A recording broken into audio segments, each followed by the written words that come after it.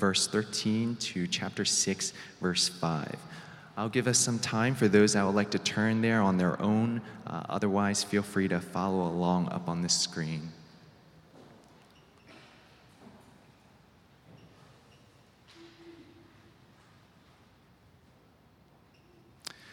When Joshua was by Jericho, he lifted up his eyes and looked, and behold, a man was standing there before him with his sword drawn in his hand.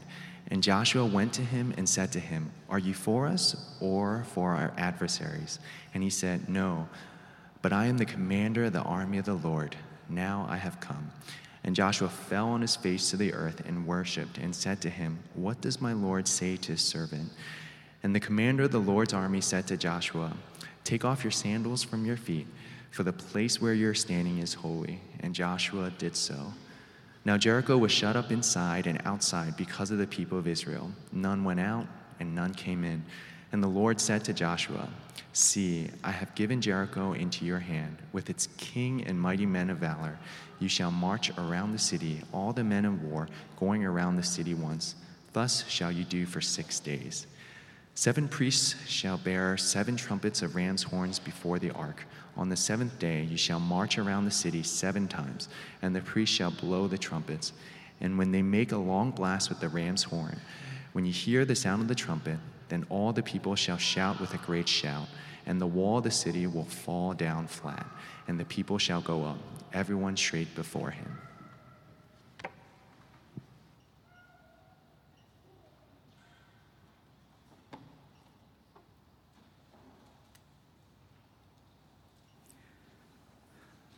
Good morning, Renewal. My name is David Kim. I'm one of the pastors at Renewal Mainline, and it is my privilege and my honor to deliver this message to you from the book of Joshua. Before we jump in, allow me to open up with a word of prayer.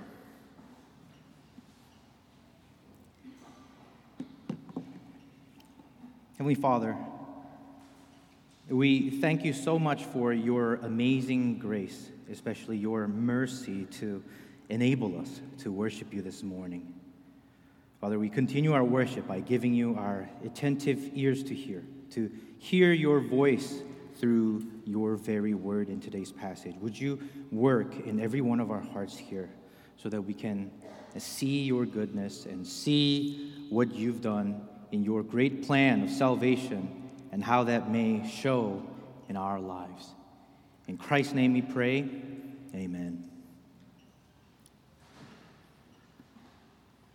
How many times are you supposed to get a birthday present each year? It should be one time, or so I thought. Turns out it's more than once, at least in America, and at least in my children's day and age. I remember when my children went to my nephew's small family birthday party, and it wasn't their birthday. I don't know how old they were. I don't remember, but they didn't get a present because it wasn't their birthday. They saw the stacked pile of the birthday presents. I saw their faces. They should have known that it wasn't theirs. They were old enough. But when that fact fell on them, when they saw that pile being given to, not themselves, but to my nephew, who deserved it, it was like slow-mo. That true joy got sucked out. And you saw the genuine anguish fall, like face falling almost literally to its horrible anguish. So we have this horrible tradition of getting gifts for those that aren't the birthday boy or girl. A terrible spoiling tradition that we have at our home that I'm not so supportive of, but I gave in. It's nothing biblical. It's anti-biblical. And yet we do so. I don't know why we do that. Maybe, according to psychologist Jean-Pierre, children below the age of 2 years think that the universe revolves around them. So much so that they believe objects and people only exist for as long as they are staring at them. It's only after the age of 2 that they begin to recognize that this isn't the case. Now, this is all true because what he said wasn't that it ends when the babies grow past 2. It actually begins to change, begins to realize that, oh, shoot, this world is bigger than me. And my kids were way past 2, but you guys know well that such sense of entitlement doesn't end when you are 2. To my kids, that anguish caused precisely because they had such mindset, and they didn't declare, they didn't confess it out, they didn't live that out, although in their heart, it was real confession that my world, this is my world. This is my show. It was supposed to be for me and run by me. Now, unfortunately, we don't need to be children to experience such phenomena. In fact, we all know that you don't need to be a child. And I'm sure you can come up with some memories way past the age of 2 when you felt like people are always watching you. Although you know it's illogical. The first time that you go to this first class in your middle school or high school, you really feel like they are watching you, and they're watching every movement, every sound that you make, although that is not true. And you know how that doesn't grow out when you go to any new place, right? Or feeling entitled to things that you know that aren't yours. And you know that's the fact. That's why you don't say it, that's why you don't live it, but in your heart, you feel that it's yours. While this type of self-centered, narcissistic way, this experience, this might not be a daily reality in everyone's life here, but that worldview that functionally works, it lingers around behind this deep heart issue. It's actually present too often, this mindset of how this world should go the way we want it to. Because basically this is the basis of idolatry. Because that's the sin. At the end of the day, you wanting things to do or go your way, wanting things for yourself, those are real experiences that we go through every moment. And deep inside, however old you are, there is that 2-year-old crying and trying to claim for our stuff. Only it doesn't manifest in such obvious way. Rather, it comes out in a more subtle way, which we get better at hiding it. In today's passage, we see a man who's going through similar mindset. We see Joshua, that things should be going in his ways. Things should be run by him. And then we see that in the midst of such struggle, God comes to him and he interacts with him. Let me give you in 3 points. First point is Joshua's question that he asks. Second is God's response to such question. Third, what our response then is supposed to be. First, we see Joshua asking a question that reveals the heart behind such question. And then second, we see God's response to such question, which actually is not what Joshua expected.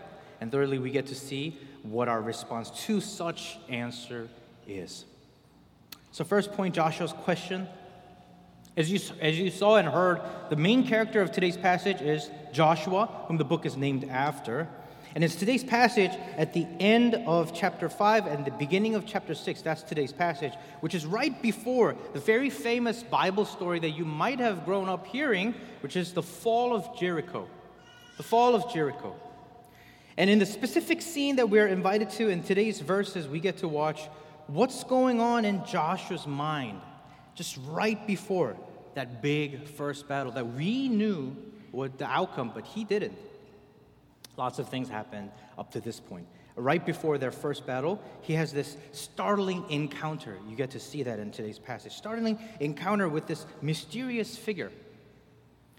Look at verse 13 with me. Let me read that for us. When Joshua was by Jericho, he lifted up his eyes and looked, and behold, a man was standing before him with his drawn sword in his hand. This part where it says, and behold, this original language connotes that he was very suddenly put on alert. And of course, he should be alarmed when you're in a wartime. You can't associate this type of atmosphere that's going on right now in this room. It was wartime. It was a time that we actually, most of us here, if not all of us, haven't experienced that time of death and life every day. just present every day. There's this man then, right before this battle that he was about to go to, there is this mysterious man standing before him with a drawn sword. That means threat. And he's not identifying who he is. That's why he asks, the verse continues, and Joshua went to him and asked a question. I want to kind of point this out. Joshua is approaching this man. This kind of shows in a brave approach to how Joshua is actually shown here, but also he's doing it slowly and carefully. He needs to know the loyalty of this person who seemed to be blocking his way. He asks, "Are you for us or are you against us?" That's a question that's easily understandable. A calm before a storm that they're really in the middle of. Everything he needed to prepare for the battle, to the entrance into the Jericho. We'll go into the details more very soon, but it's very understandable that he wants to find out if this figure is an enemy or not. But the response is one that is quite unexpected to Joshua, because the man says, "No." The question was, "Are you for us or against us?" It wasn't a yes or no question. He says, "No." No. What does that mean? He says, "No, I am the commander of the army of the Lord. Now I have come." It's a striking response that God actually makes through his messenger. The first part of the response is quite noteworthy when he says, "No." Now we know, as to be angel of the Lord, has responded to Joshua when he says, "Are you for us or against us?" That actually means that he said, "Are you for us or against us?" The subject of this question is me, we. And there's the angel saying, that's the wrong question. Why is that the wrong question? Because the question reveals that Joshua assumed that this battle that he was preparing for, it was his battle to fight. This people that he's supposed to lead out and lead into the new place, it is his people. It is his victory to bring. So in the midst of this battle of ours, are you for us or are you against us? And the angel's answer quickly makes Joshua realize that. That's why he immediately, let me read that verse. It says, he fell on his face to the earth and worshiped and said to him, "What does my Lord say to his servant?" This isn't please note that this isn't a case where we can go, "Silly Joshua, we knew that. We knew that it was angel. Of course it's God's battle. Of course that's a deep biblical message." But no, if you invest a little bit more into putting on his shoes, you can see yourself you might ask the same question. After all, what happened to Joshua up to this point? After all, he is the new leader of this nation. It was this God-given role to lead them into the promised land, a quite lofty task given to him. Trace a little more in this story and you can feel more sympathy toward Joshua. In the first book of the Bible, you saw Genesis 15. God promises to Abraham that he will bless him and he will bless him with a nation. That he will lead him to the promised land. And in the story, it doesn't happen right away. In fact, it takes hundreds of years. And through the story of Moses, through Exodus, and throughout the whole book of Pentateuch, Israel does not make it to the promised land because of their disobedience and their lack of faith. Now, the book of Joshua today then starts with a new generation of Israel. This amazing new leader Joshua that they have after this historical figure, Moses. Moses passed, and Joshua is the successor. One of the themes that you see over and over in Joshua is that God continues to encourage him. God continues to say, "Be strong and courageous." And even people come together and say, "Yes, be strong and courageous." Why did that come out? Who do you say those things to? You say those things to people who are not feeling strong and not feeling courageous. He was nervous. He was anxious. He was scared. And we understand why he would be. Think about it. Think about the pressure he felt. Take a moment and try to think about what he went through, what Moses meant to him, what the nation meant to him. Think about Moses. What kind of guy was he? We grew up hearing about this story. They didn't. And of course, they're in a different generation, but they lived it.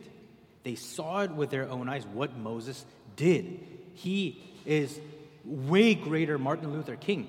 Imagine a Martin Luther King with magic. He did 10 plagues right in front of the nation's eyes. This miracle. And they were right in the middle of the parted ocean.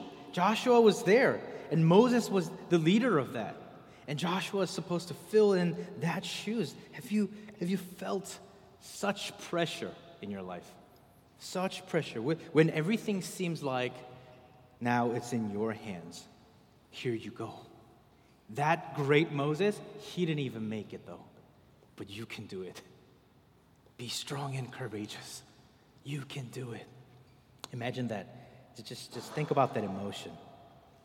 But if the emotion of Joshua was feeling more complicated than just feeling nervous, because if we call this emotion, if we imagine a coin to represent his emotion, the one side was actually the nervousness, that anxiety. The other side was excitement, because it wasn't just the beginning. In the book of Joshua, it actually starts to go well.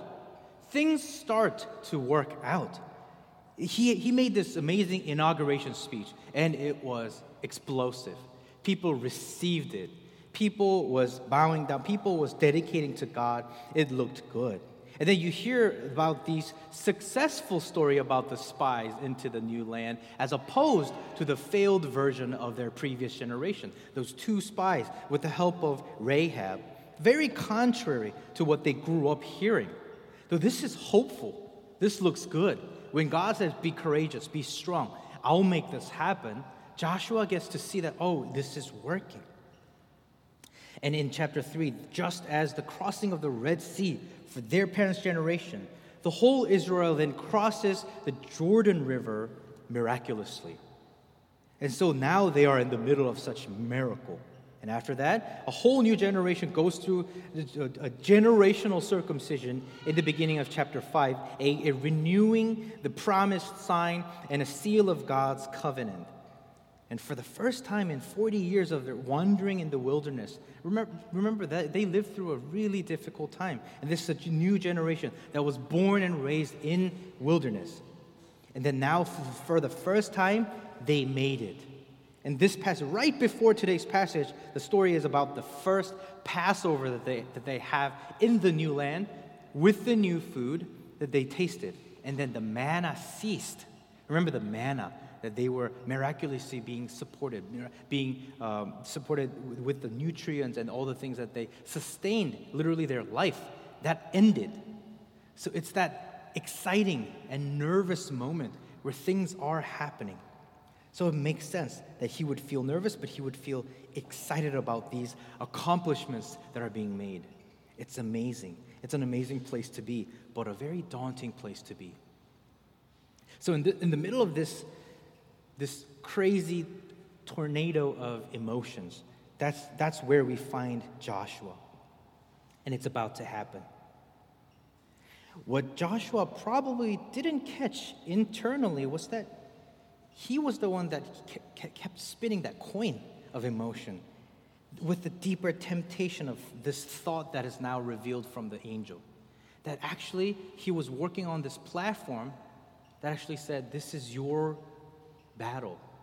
This is your things to do. This is your world to run. Your people to do it. All these achievements. Look at, he probably heard these praises, and he probably felt this excitement, and he probably was tempted to allocate that and credit that to himself. It's probably why he also felt all the more anxious, because all the more weight, all the more pressure.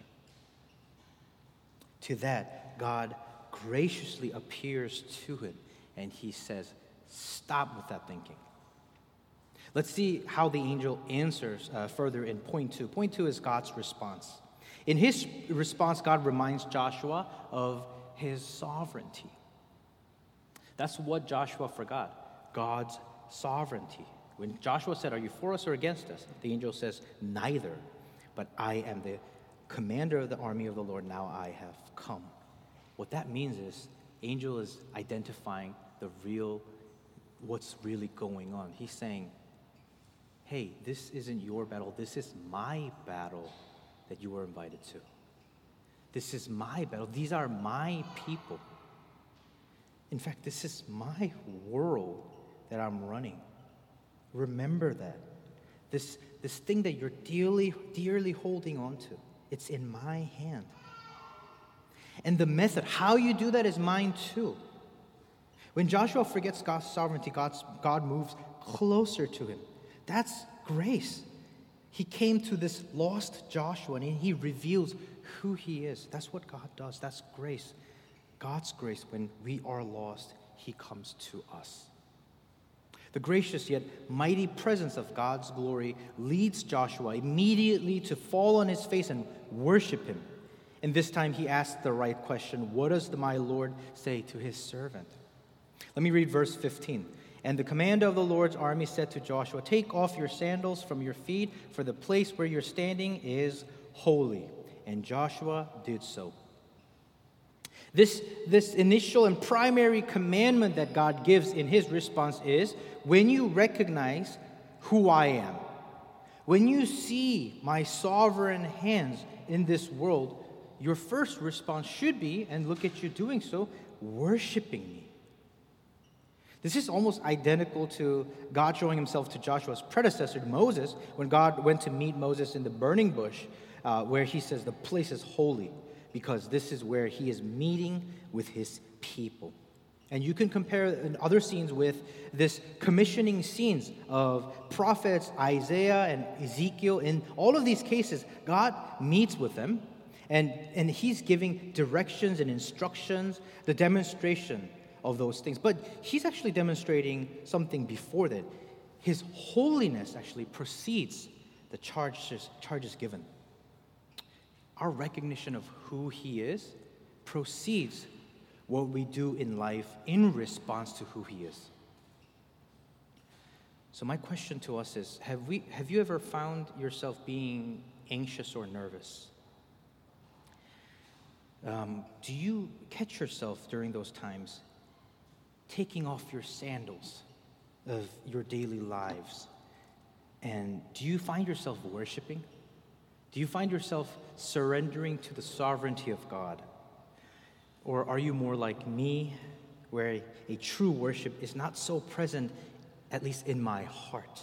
I could mimic it, I could do it in other circumstances, but in my heart, do you find yourself worshiping the Lord, recognizing his goodness, his almighty power, and his justice, and do you bow down? Or do you do something else? Our third point further elaborates what such worship looks like. That's our response to the answer, our response of worship. God's call for Joshua was for a reverent submission, first of all. Worship comes before the winning. And we actually get to see further in chapter 6 that worship actually is strategy. It's not worship and then move on. It's actually worship and worship. You first worship, and you actually continue to worship. That's the rest of today's passage, chapter 6, verse 1 to 5. We hear this long and descriptive instruction given by God. Let me read that for us, for the sake of really hearing that. It says, "You shall march around the city, all the men of war going around the city once. Thus shall you do for 6 days. 7 priests shall bear 7 trumpets of ram's horns before the ark. On the 7th day you shall march around the city 7 times, and the priests shall blow the trumpets, and when they make a long blast with the ram's horn, when you hear the sound of the trumpet, then all the people shall shout with a great shout, and the wall of the city will fall down flat, and the people shall go up, everyone straight before him." Do you remember the first time you read this story or heard this story? And what was the lesson? Do you remember the lesson? Or how about the present understanding of this passage? What is the significance of this passage? Are you like me, where you thought the significance was in the insignificance of the things? A meaningless routine of things to do, for them to do, to show God their faith or something? One of my favorite Old Testament professors, his name is Dr. Duguid, I find his commentary on this passage super helpful to understand further into our lessons here. He says this, to us, this idea of marching around the city 7 times in procession may seem like a random test of obedience. That's exactly what I thought. I thought it was an equivalent of God saying to Joshua, hey, make people do the cha-cha or you sit around in circle and in today's equivalent, I don't know, I'm outdated, like silently without laughing, like doing floss in front of the wall, and don't laugh and looking at Jericho, stare at like that kind of weird, meaningless thing to do. That's how I understood it. It's tempting to think about that in that way, but Dr. Duguid continues, but this is no random motion.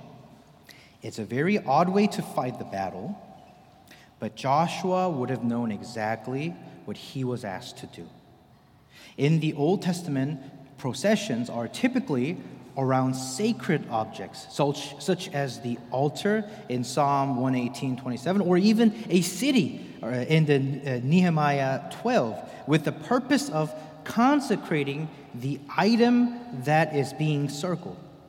In this case, Jericho is being consecrated as a sacrifice to the Lord, being put on the altar ready for the knife to descend. Everything contributes to the picture of holy war. The 7 priests blowing the ram's horn, the ark symbolizing God's presence with his people. Nothing could be clearer than the fact that this is God's war.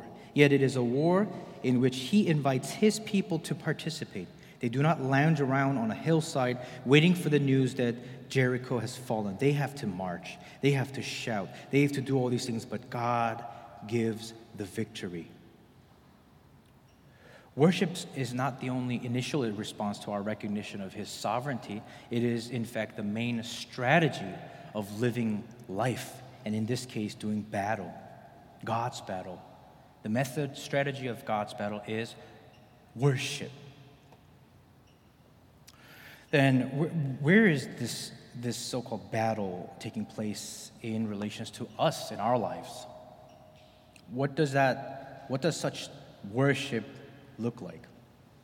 We'll get to how we relate to such battle, but the depth of worship, the nature of worship is further investigated by Dr. Duguid. I would like to invite you further into that because I found this really helpful. So one of the concerns that I had was just generally that violence, idea of war, blood, annihilation, so to speak, that just prevalent in Joshua and actually the book of the Bible.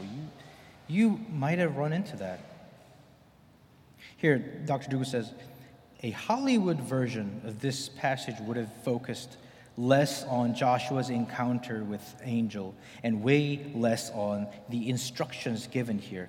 Probably would have focused on the real action, the heroic assaults on the city, the blood and gore of the hand-to-hand combat. You could imagine that kind of like Netflix series of Joshua, the fall of Jericho. You don't expect this long description of how to do so, all these instructions, these encounters. You will see the action.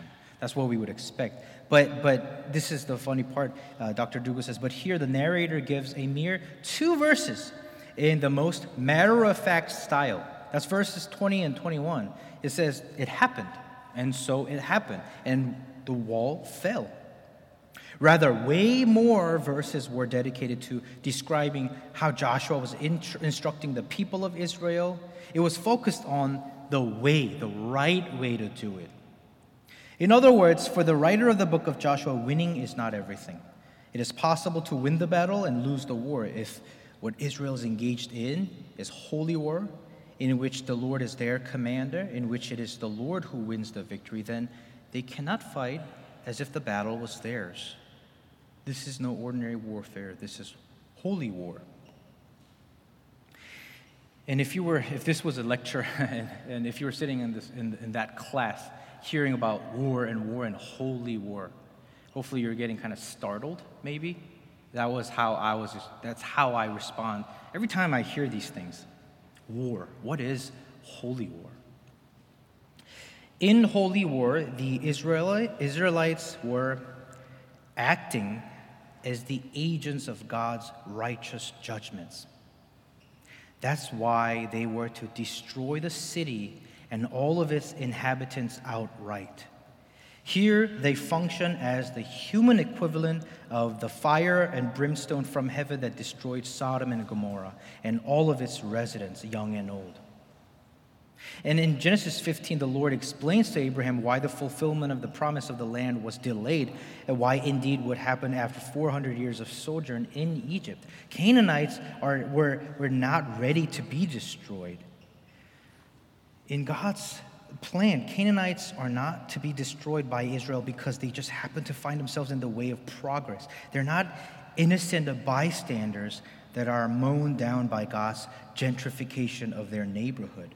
They are judged by God because their sin has reached their full measure. Now, this is not how Israel was to fight all of their wars, only the ones connected to the conquest, because God's judgment has been issued against the Canaanites. If you're living in the same generation as me, you would have been exposed, perhaps overexposed to such humanitarian approach to understanding things, especially looking at history, and especially looking at the biblical history, and especially looking at the violence there. When we're operating with that humanitarian understanding of they all deserved chances, they were all good people. They were all good people. But that's actually not the worldview that this world operated on. In fact, if we actually do dive deeper into how Canaanites were like, that kind of gives us a little more understanding of how they weren't that good, even to our 21st century centurions.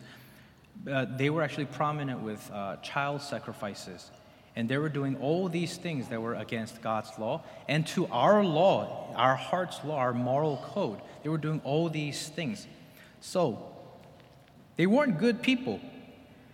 In fact, we aren't good people. We're not good.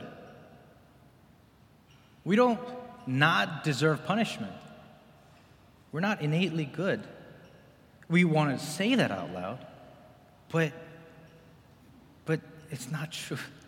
We want to read the Bible, and we want to understand God, and we want to view and portray Him in the way that He's portrayed in Exodus 34.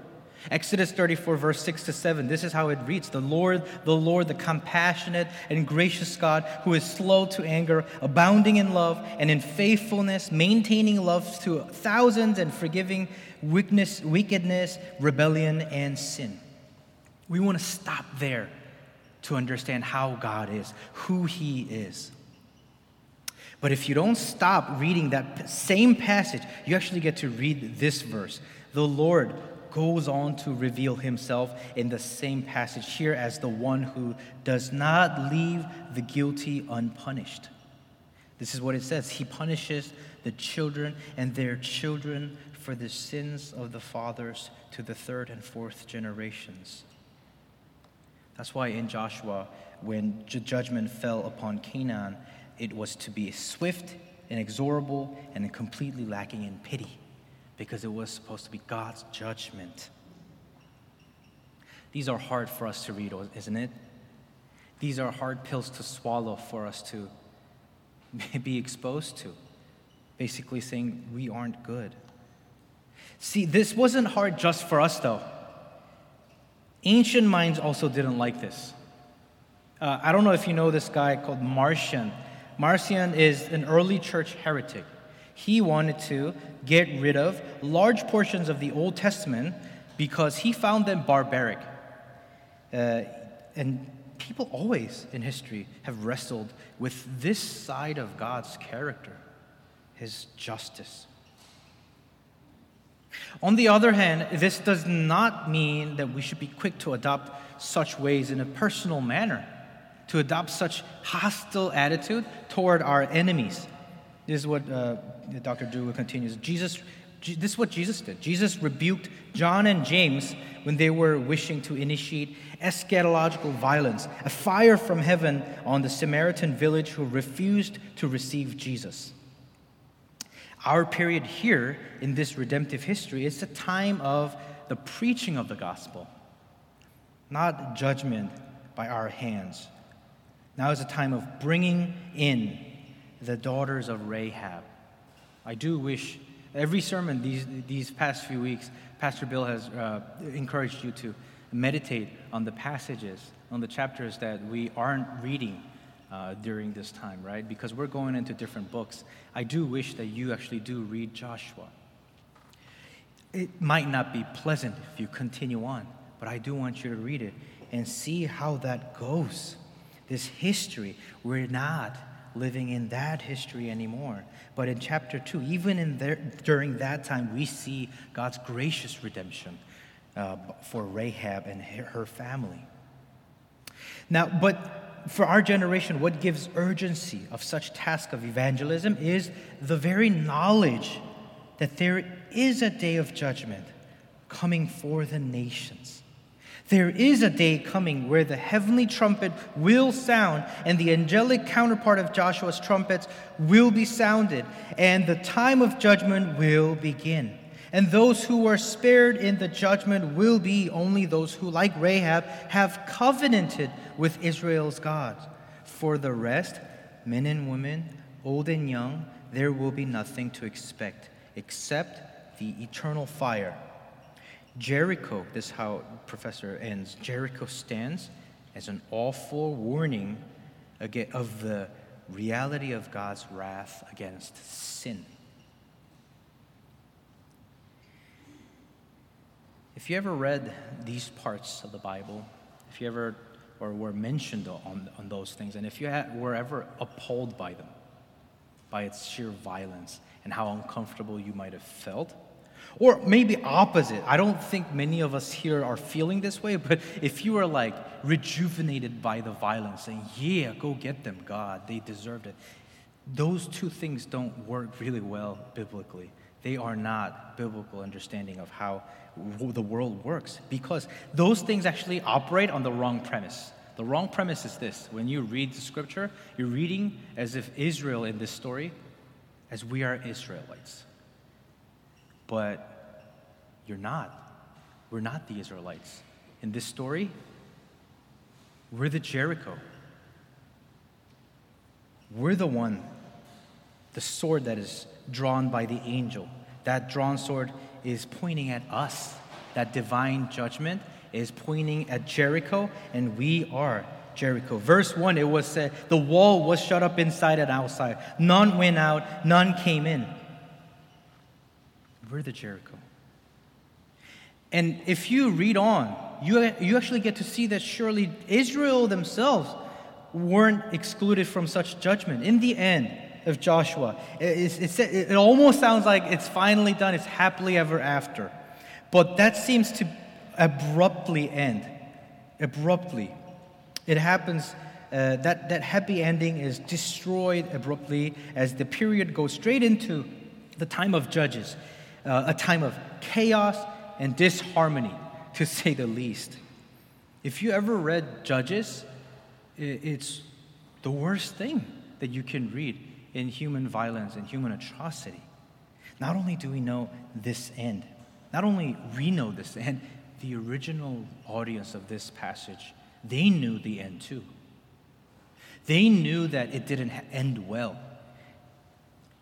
They knew that the promised land that was earned by obedience was lost by their disobedience. They know that in history it was restored in a glimpse in the time of David and Solomon, only to disappear in the reenactment of such disharmony and disorder. Thus, that's why they were left looking for someone to give us such lasting rest that Joshua never gave us. And we're looking for someone the same, the lasting rest that David couldn't give us. That judgment is real. His sword is drawn. And the imminent doom was inevitable when that sword was pointing right to our hearts. Exactly pointing directly right at our hardened hearts. That was as high as the wall of Jericho. That wall was high. We weren't able to save ourselves. We're not, right? Ever since Adam and Eve brought sin into humanity, we were doomed, and we continue to live that out. We participated in it. We couldn't help but to think that this is ours to run. But ultimately, and you know deep inside that it's not working, that we are doomed. When that sword was directed right at us, it was none other than God himself, the Son of God, who stood in front of us. And he pulled the sword away. And he pointed that right back to his own heart. He was the only one in this history that did not deserve to be pointed at with that judgment. And yet he did so for us. As for 2 Corinthians chapter 5, it says, "For our sake, he made him to be sin, who knew no sin, so that in him we might become the righteousness of God." And he received that judgment. And then he became the ultimate offering, as Hebrews 10 reminds us. Through the offering of the body of Jesus Christ, once for all, we are sanctified. And there is no longer any other offering for sin. Once and for all, he has done so. We are now sanctified, and we no longer need any other kind of offering, any kind of doing. And as Ephesians chapter 2 says, Jesus has broken down in his flesh the dividing wall of hostility. He was the one that broke down that wall. God is the one that breaks down such wall. And Jesus did so. That's how he redeemed us. That's how he brought us back to the true worship that he deserved. Through repentance and through faith in Christ, we are enabled now to give God the true worship that he deserves. This means that now we can recognize who he is, that we could see his goodness, his justice, and his love through Christ. Now we can, through Christ, confess our sins successfully. We could confess our inability to confess our need of him. We can live a life of thanksgiving, obedience, constantly asking for his instruction. That's worship. We could live a life of worship now. Not just this moment right here that we call worship. Yes, this is time of worship. This is special. This is good. This is honoring. But a life of worship is restored by our Lord Jesus Christ. So let me conclude with a question. Do you find yourself ending up to remove your sandals and worshiping the Lord every moment that you face anything, facing any anxiety, any good outcome, any nervous things and processes? Do you find yourself worshiping the Lord? Do you live a life of worship, or is there an absence of such? I wish I could say such true heart of worship is present in my everyday facet of life, but that's not true. In fact, it's too absent. Sad to share. But praise God, he is the one that sanctifies us again and again. And more, he brings us closer to him, brings me closer to him, to live a life that worships him more and more often and more often. So where do you ever feel that? Where do you ever see the absence of your worship, the heart of worship? Do you ever go through that experience? I think the harshest realization that I get to make is when I find myself getting mad at my children. And the startling realization that I feel so righteous in that anger when they drop cookie crumbs on the table for the 1,000th time, after my millionth time of telling them you should not eat away from table, they drop food, and I get mad, and I take it personally, and I say, this is a direct attack against me. I told you, and now you heard it, and now you're disobeying. It's this personal attack. The sad part is that kind of process of thought doesn't stop automatically. I stay there. until I'm interrupted by the question that asks, what's in your heart, man? Why are you mad at these cookies that you can vacuum again? Yes, you told them the trillionth time to not eat away from the table. Yes, you told them to do these things, but why are you mad? And that really makes me realize that because this was my house, my table, and you dare disobey this simple instruction. And it's good instruction, and why would you do such thing? To me, this is direct again. This is my world. I get to realize that's how I'm operating on. It's miserable to find myself to be thinking that way, which breaks me physically not in front of them, not too often, but it makes me break and say, Lord, how ridiculous I think. Do you have similar experiences where that ridiculous 2-year-old pops up again? And that actually has too much place in your heart? That when you actually can't control that feeling of, oh, I really want that. That's not mine, yes, but I really want that. Or I really need that to happen. I really need it to happen this way. And it has to be this way because this is my world. Oh, it's so embarrassing to say out loud, but it is my world. Do you find your 2-year-old coming back again? In fact, do you see that sinfulness that come out? That's what our Lord Jesus Christ died for. That's why he had to receive such blow from the drawn sword. That's why we get to turn back to him and be reminded to worship him wholeheartedly. Where do you find yourself worshiping or the absence of worship? That's why I would like to call upon our brothers and sisters here once again to look upon our Lord Jesus Christ. Every time anything happens, every day, every moment, to find rest in him, to find peace in him, to praise him, to ask for his guidance through this time. And can we not desire this only for our own? Can we actually pray for our brothers and sisters here and for others around the globe? Can we pray for such restoration of the heart of worship in their lives? And can we not stop here physically in this room? Can we bring it home? If you have children, can we bring that? Can we lead a time? Can we lead a time for them to be exposed to such worship?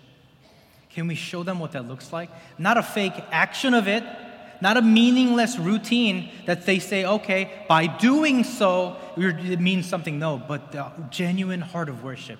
They get to be convinced that they mean this. Our parents mean this. They really believe this. And when they actually get to see us repenting and asking for their forgiveness, I pray that they get to see Jesus through you guys. If you're alone, can you start a day? Can you end a day with worship? Not a ritualistic worship. I tell you time and time, not that behavior of it, not the ritual, not the religious action of it, the heart of it. Can you truly see Christ? See God for who he is, the sovereign mercy of him, the powerful hand that he has on every part of life. And can you worship the Lord? Can you please worship the Lord through his word, through prayer, and through obedience, just finding rest in him? I pray that everyone here to find rest in the sufficiency of Lord Jesus Christ, awaiting such final victory, promised on the cross, living a glimpse of such victory in our daily lives. Let's pray. Can I invite us to just take a moment, just take a brief moment to reflect what Joshua, what you read here and what you heard, and can you be attentive to the Holy Spirit? Is he revealing anything in your heart? Where do you find yourself not worshiping? Why? What leads you to that? Can we lay that out, lay that down, and say, Lord, I worship you. You are the sovereign Father. Let's pray.